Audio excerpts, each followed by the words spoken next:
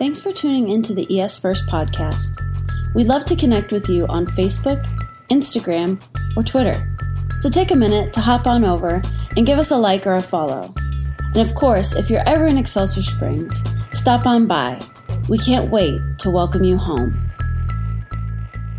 Good morning. How are you today?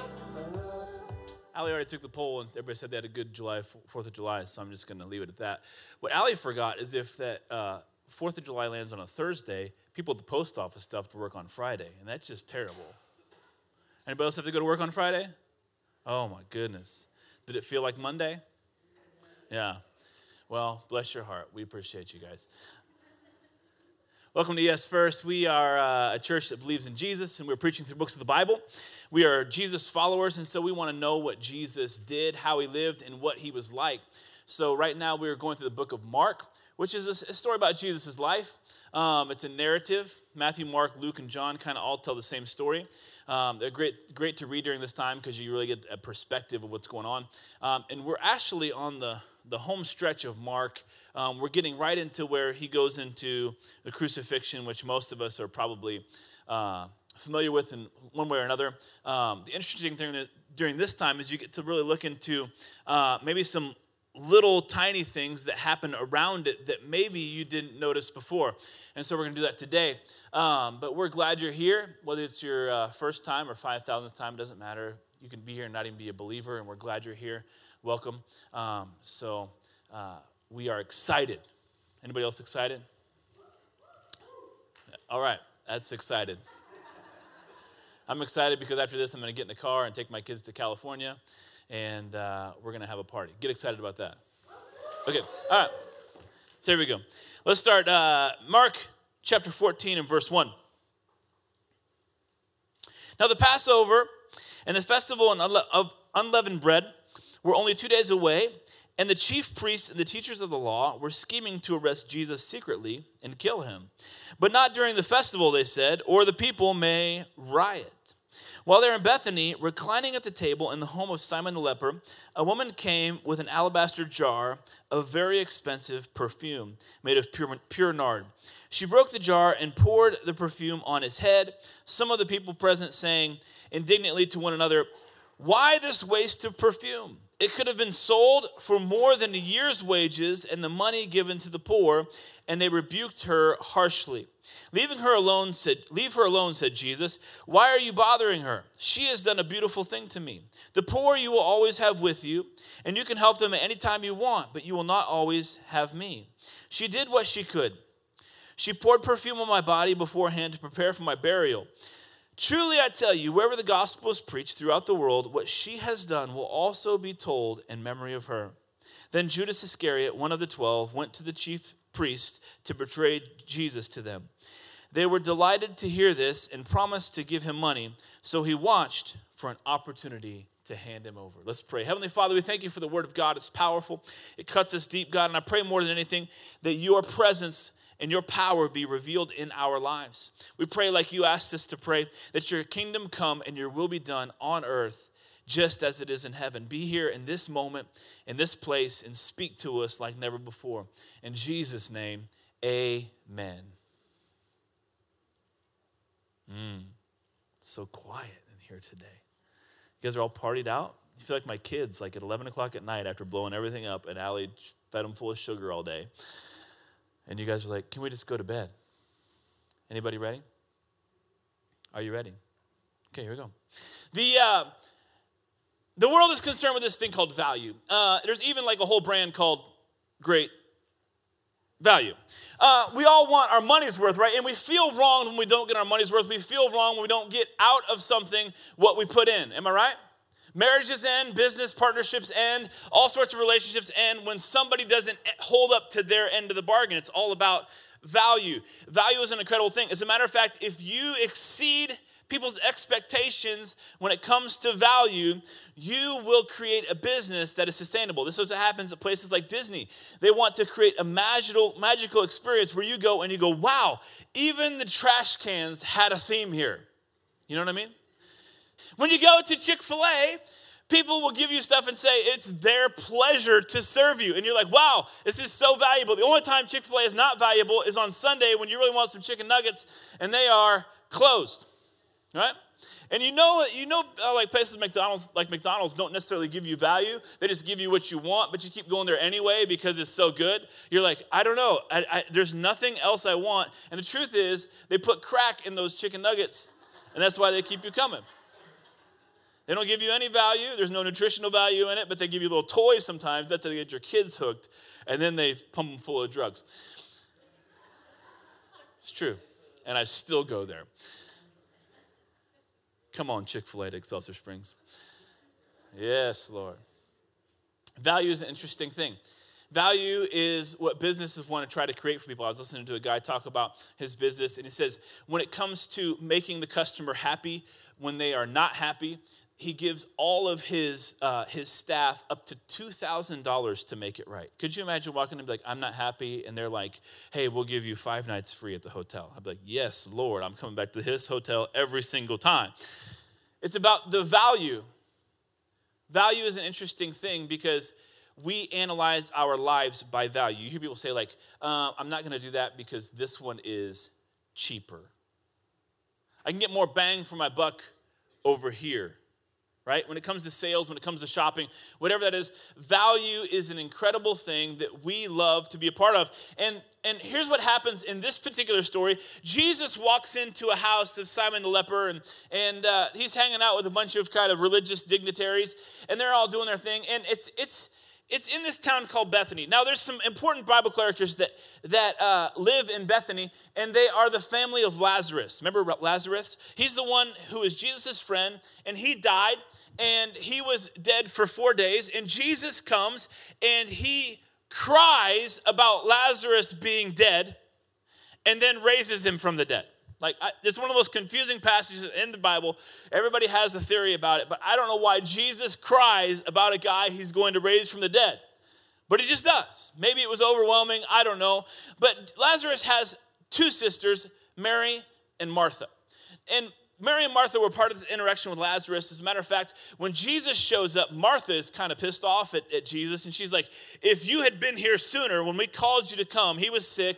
We called you. You didn't come. As a matter of fact, the Bible says that Jesus just kind of hung out and did what he was doing in the particular town and kind of made himself late. And Martha says, if you had been here, my brother wouldn't have died. Have you ever been that way? If you had been here, my brother wouldn't have died. And then she says, nevertheless, even now, you can raise him from the dead. And that's exactly what Jesus does. Mary is her sister, and after this whole debacle, they're hanging out, and Martha's making dinner for Jesus after church, and Mary's just kind of hanging out and just sitting at Jesus' feet and listening to him talk about the kingdom and listening to him talk about God and who he is and what's going on. And Martha gets a little upset. She's angry, and she walks in and is like, Jesus, why don't you tell Mary to help me? As if Jesus is like the ultimate hall monitor, like he's got to keep track of everybody and make sure they're all doing what they're supposed to do. Mary, get in there and cook with your sister. No, he doesn't say that. He says, Martha, Martha. Right? Martha, Martha. Mary has chosen the better thing. So you're busy about many things, but Mary has chosen the better thing. And this is the relationship that Jesus has with this particular family, Mary, Martha, Lazarus. And so when we look at this story, it's across all 4 Gospels of Jesus going into this house at Bethany. And it says that Lazarus is there, the one whom Jesus raised from the dead. And it also says in a couple different accounts that Mary and Martha are there. And scholars would agree that this particular woman that came in and started anointing Jesus was Mary. It was Mary, the brother or the sister of Lazarus. And she comes in and she begins to pour oil on Jesus' head. And in John, it says that she went as far as to pour it on his feet. And then she went as far as to wipe off the oil with her hair. Now, the custom in this time is that when you go to somebody's house, it is natural for them to allow you a place in whatever is needed to freshen up, okay? Because if you do not, you're walking out in dirt. I mean, you're walking in places where there are chariots and horses and animals, and they are all just going all over the place, and you're walking in nearly bare feet in your sandals, and you're walking around in dust, and everything's kicking up. So it's appropriate when somebody comes into your house, especially to eat, to give them a place to wash up. In one account, Jesus even says that Simon does not give him any water to wash his feet with. Interesting, isn't it? That somebody would reject Jesus just by the simple act of not allowing him a place to wash his feet. So they're all sitting around having dinner, and this woman just like walks in the party. Walks in the party. She doesn't say anything. She isn't like, hey, if there's a certain time, I'd like to, anoint Jesus. She didn't like pull Simon aside and say, hey, if there's a time where I can, just do a little special thing and say something before Jesus dies. Wouldn't that be great? He doesn't do that. She just charges in the party, walks in and starts pouring oil on Jesus' head. Now, first of all, if you walk in and do anything pouring stuff on my head, we're done. Okay? I don't like stuff poured on my head. I don't like, people touching me. Like, get off me. All right? And this woman just comes in and starts pouring oil on Jesus' head. So, of course, all these other guys in the room, including Judas, are all sitting around, and they start to maybe whisper and talk, or maybe they're talking out loud, whatever it is. And Judas looks at this whole thing and goes, that perfume is very expensive. Don't you think we should take that perfume and do something more valuable with it? Do something more valuable. After all, it's like almost a year's wages. And I looked it up how much it was because everybody says it's a year's wages and all of that. But one account says that it's 300 denarii. Okay, now I went back. I'm kind of a nerd about this kind of stuff. I want to know like how that world translates to this world. That's what I'm into. Okay, so I go back and I look, how much is the denarius or the denarii? So that's it's like plural Elvis. You don't know what you're supposed. Is it Elvi? Elvis's what? So it's denarii, denarius, something like that. So it says in one account that it's 300 denarius for the perfume. So I looked up and how much the denarius was and how that it says. So basically, 100 denarii is about $30,000 American. This perfume cost 300 denarii. So it says it's more than a year's wages, but it's actually about $90,000 American. I mean, you thought a Gucci belt was expensive, but I mean, this perfume is expensive, right? $90,000 for a bottle of perfume, and she comes in and she pours it on his head. And then she goes as far as to pour it on his feet. And I can just imagine maybe it's such an overwhelming feeling about who Jesus is and what's going on in this moment. She just begins to take her hair and just wipe his feet with her hair. Feces, dirt, feet, corn chip stank. All of it doesn't matter. She is wiping his feet with her hair. Judas, I can imagine maybe something, like when somebody does something that you try to take it for a while. It just like comes up and you're like, yep. No, I'm not going to say that. Wouldn't that money be served somewhere else better? Wouldn't it be like more valuable to like give it away and feed a bunch of people? In Jesus, I can imagine he's a holy guy. He's perfect. He's supposed to say, oh yeah, of course, we should probably take this and don't waste it on my feet. Let's give it away. Let's supply it to the ministry. Let's do something great with this money. That would make him righteous in most of our eyes today, if it wasn't Jesus. Upstanding, that we didn't just waste it. And he looks at the people and says, look, one place he says, Simon, you didn't even offer me something to clean up with. And this woman has not stopped washing my feet.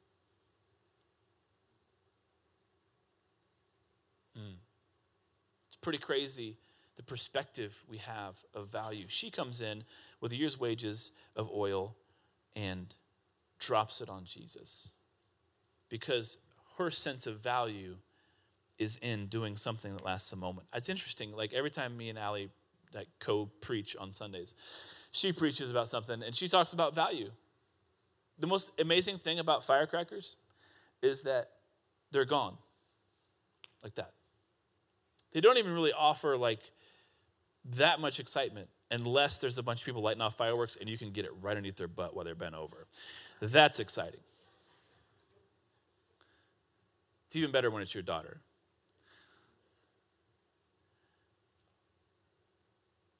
But something that's gone in an instant, and the oil doesn't last. I mean, it lasts for a little bit, right? Oil lasts, it stays on your hands, it stays on your head, whatever. But Jesus says, this woman has anointed me for my burial. What? I mean, Jesus has been talking about dying, but here's Mary, she comes in and she anoints him, and I don't even know if Mary even knows that what she's doing. Jesus like, she anointed me for my burial, and it's like this year's wage is going to be gone in an instant. Except for, Jesus says, wherever the gospel is preached, they'll talk about this woman. They'll talk about this value. They'll talk about this action. Why? Because it's so defining and it could change a world and it could change a generation.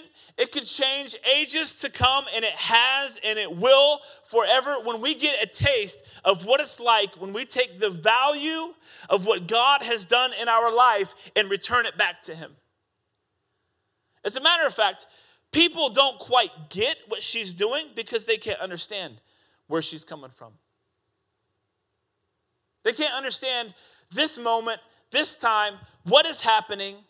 Because here's Mary. You can imagine like her brother was dead and now alive. It's crazy. Crazy.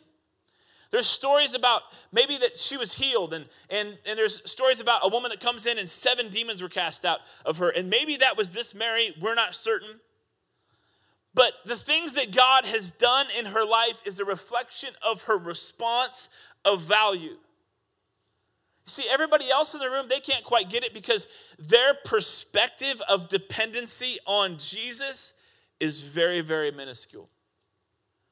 The dependency that they have on who he is in this moment and what he can do or has done or will do is very, very minuscule. And so instead of depending on Jesus and seeing the beauty of the value that he brings, all they can do is judge the actions of others.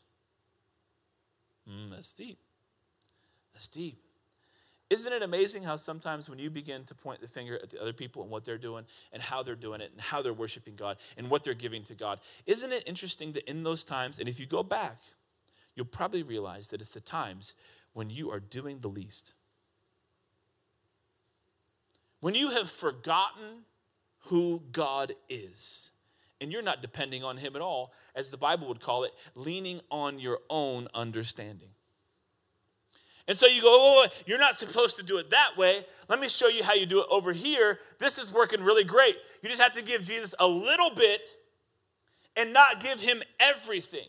After all, here is the Son of God sitting here, and we're not going to give him a year's worth of perfume. We're just going to give him a little bit. That's all he would really need, right? It's the same attitude of like, when we get hung up on tithing, this is the deal with tithing. We get hung up, we go, oh, 10% is a lot. I got this, I got 9 kids, and whatever that is.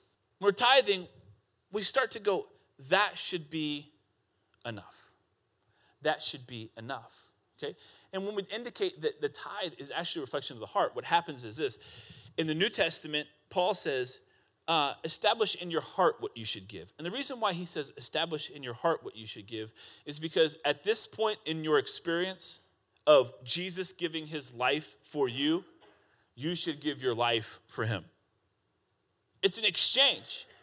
It's an exchange of value, and that's just reflected in money. Now here's Mary. What's happening is this is at a critical time in the whole history of Christianity.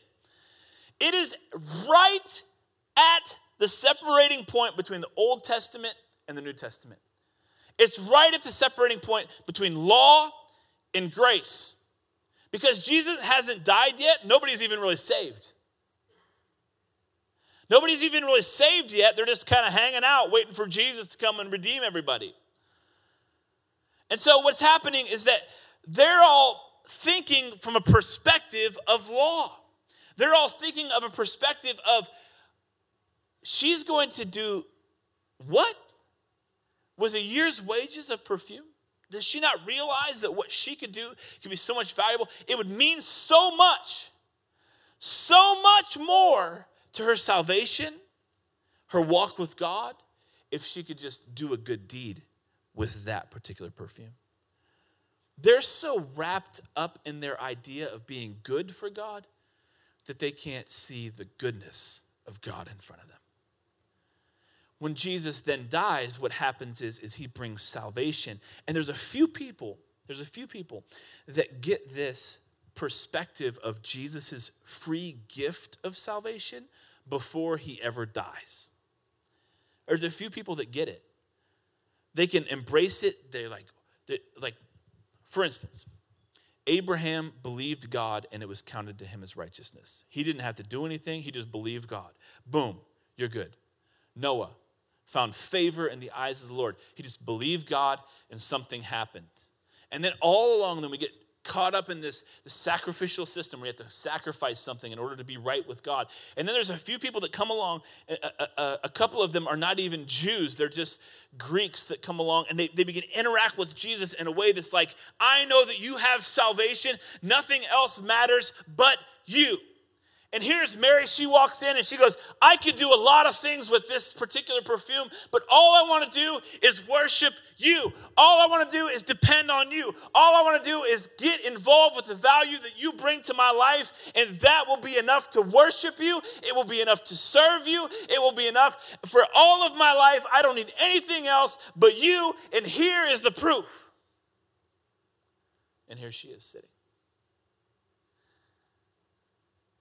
And everyone else is judging in some way or another what Mary is bringing to Jesus.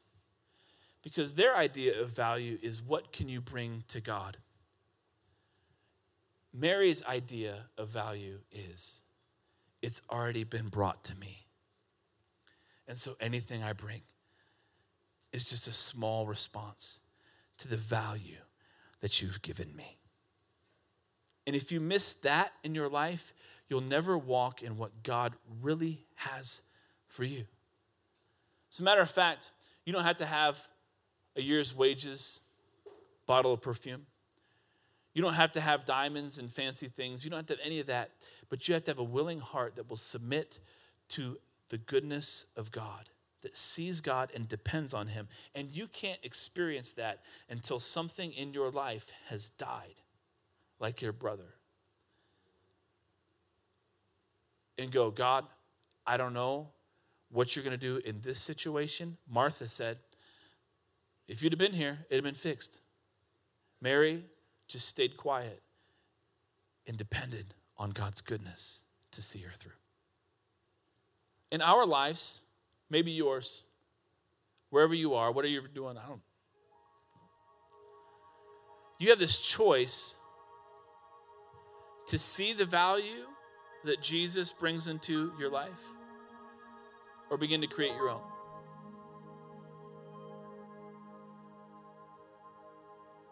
It's the value of, I depend on you, God. Everything else is falling apart. I depend on you. David said it this way, I will remain confident in this, that I will see the goodness of God in my lifetime. That's value. David, the same little shepherd boy that killed one of his best friends in battle, took his wife, had an affair, And God says, he's the man after my own heart. Why? How does that happen? Because he's the one who sees the value in dependency on God. It's a dependence that doesn't look to the outside. It doesn't matter what happens, even though it hurts, even though it's tough, even though there's stuff you got to walk through, even though sometimes it's the pain of the process. But what God is doing is he's showing you, testing you, proving you, saying, I am faithful again and again and again and again and again. And that's what he did for Mary. People will look at you depending on God the way Mary did and judge you for it. Everything I got is yours, God. Everything. I don't know how it's going to work. I don't know. It's yours.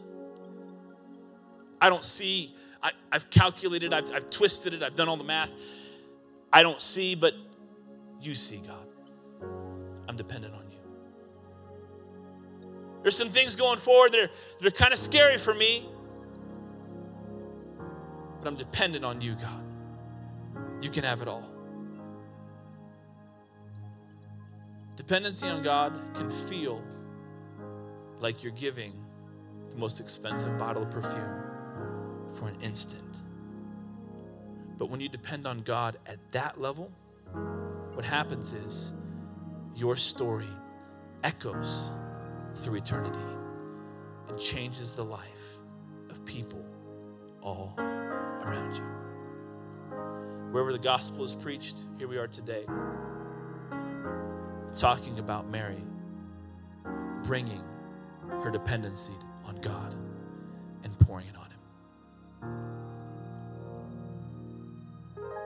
Would you bow your heads and close your eyes?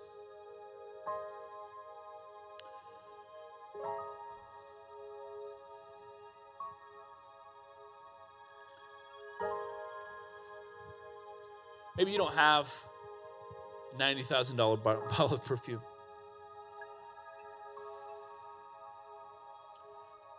But the amazing thing about value is that it comes from your heart. What is the most valuable thing?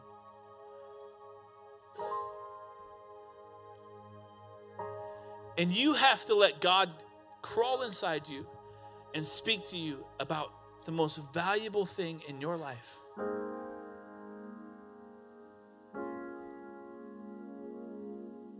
And I guarantee you, he's already been speaking to you, asking you, interacting with you about every care. It's almost like he says, Martha, Martha, you're concerned about many things. You carry them around, just kind of tip God with your life. You can have this part, God. I'll handle this part. But complete dependency is the truest act of worship. It costs something. It is giving worth to God. It says, you are worth everything I have.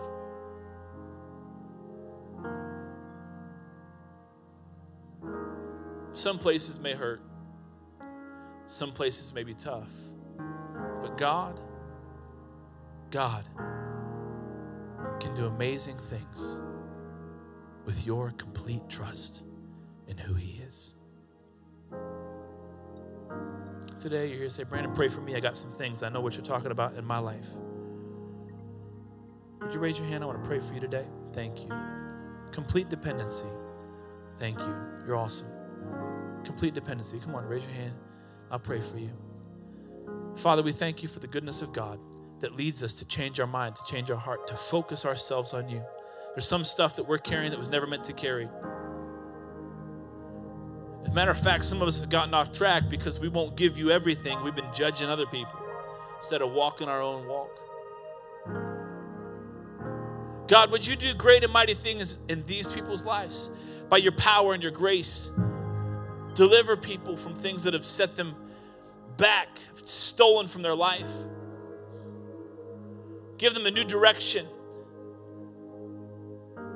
Accelerate them into the next place of their life. Take them to the next level that you have for them because of your goodness and your grace. We know it's a free gift. Forgive us for trying to earn it with little piddly gifts when all you wanted was our heart. We thank you for what you're doing here in this family, in these people's lives. In Jesus' name, amen.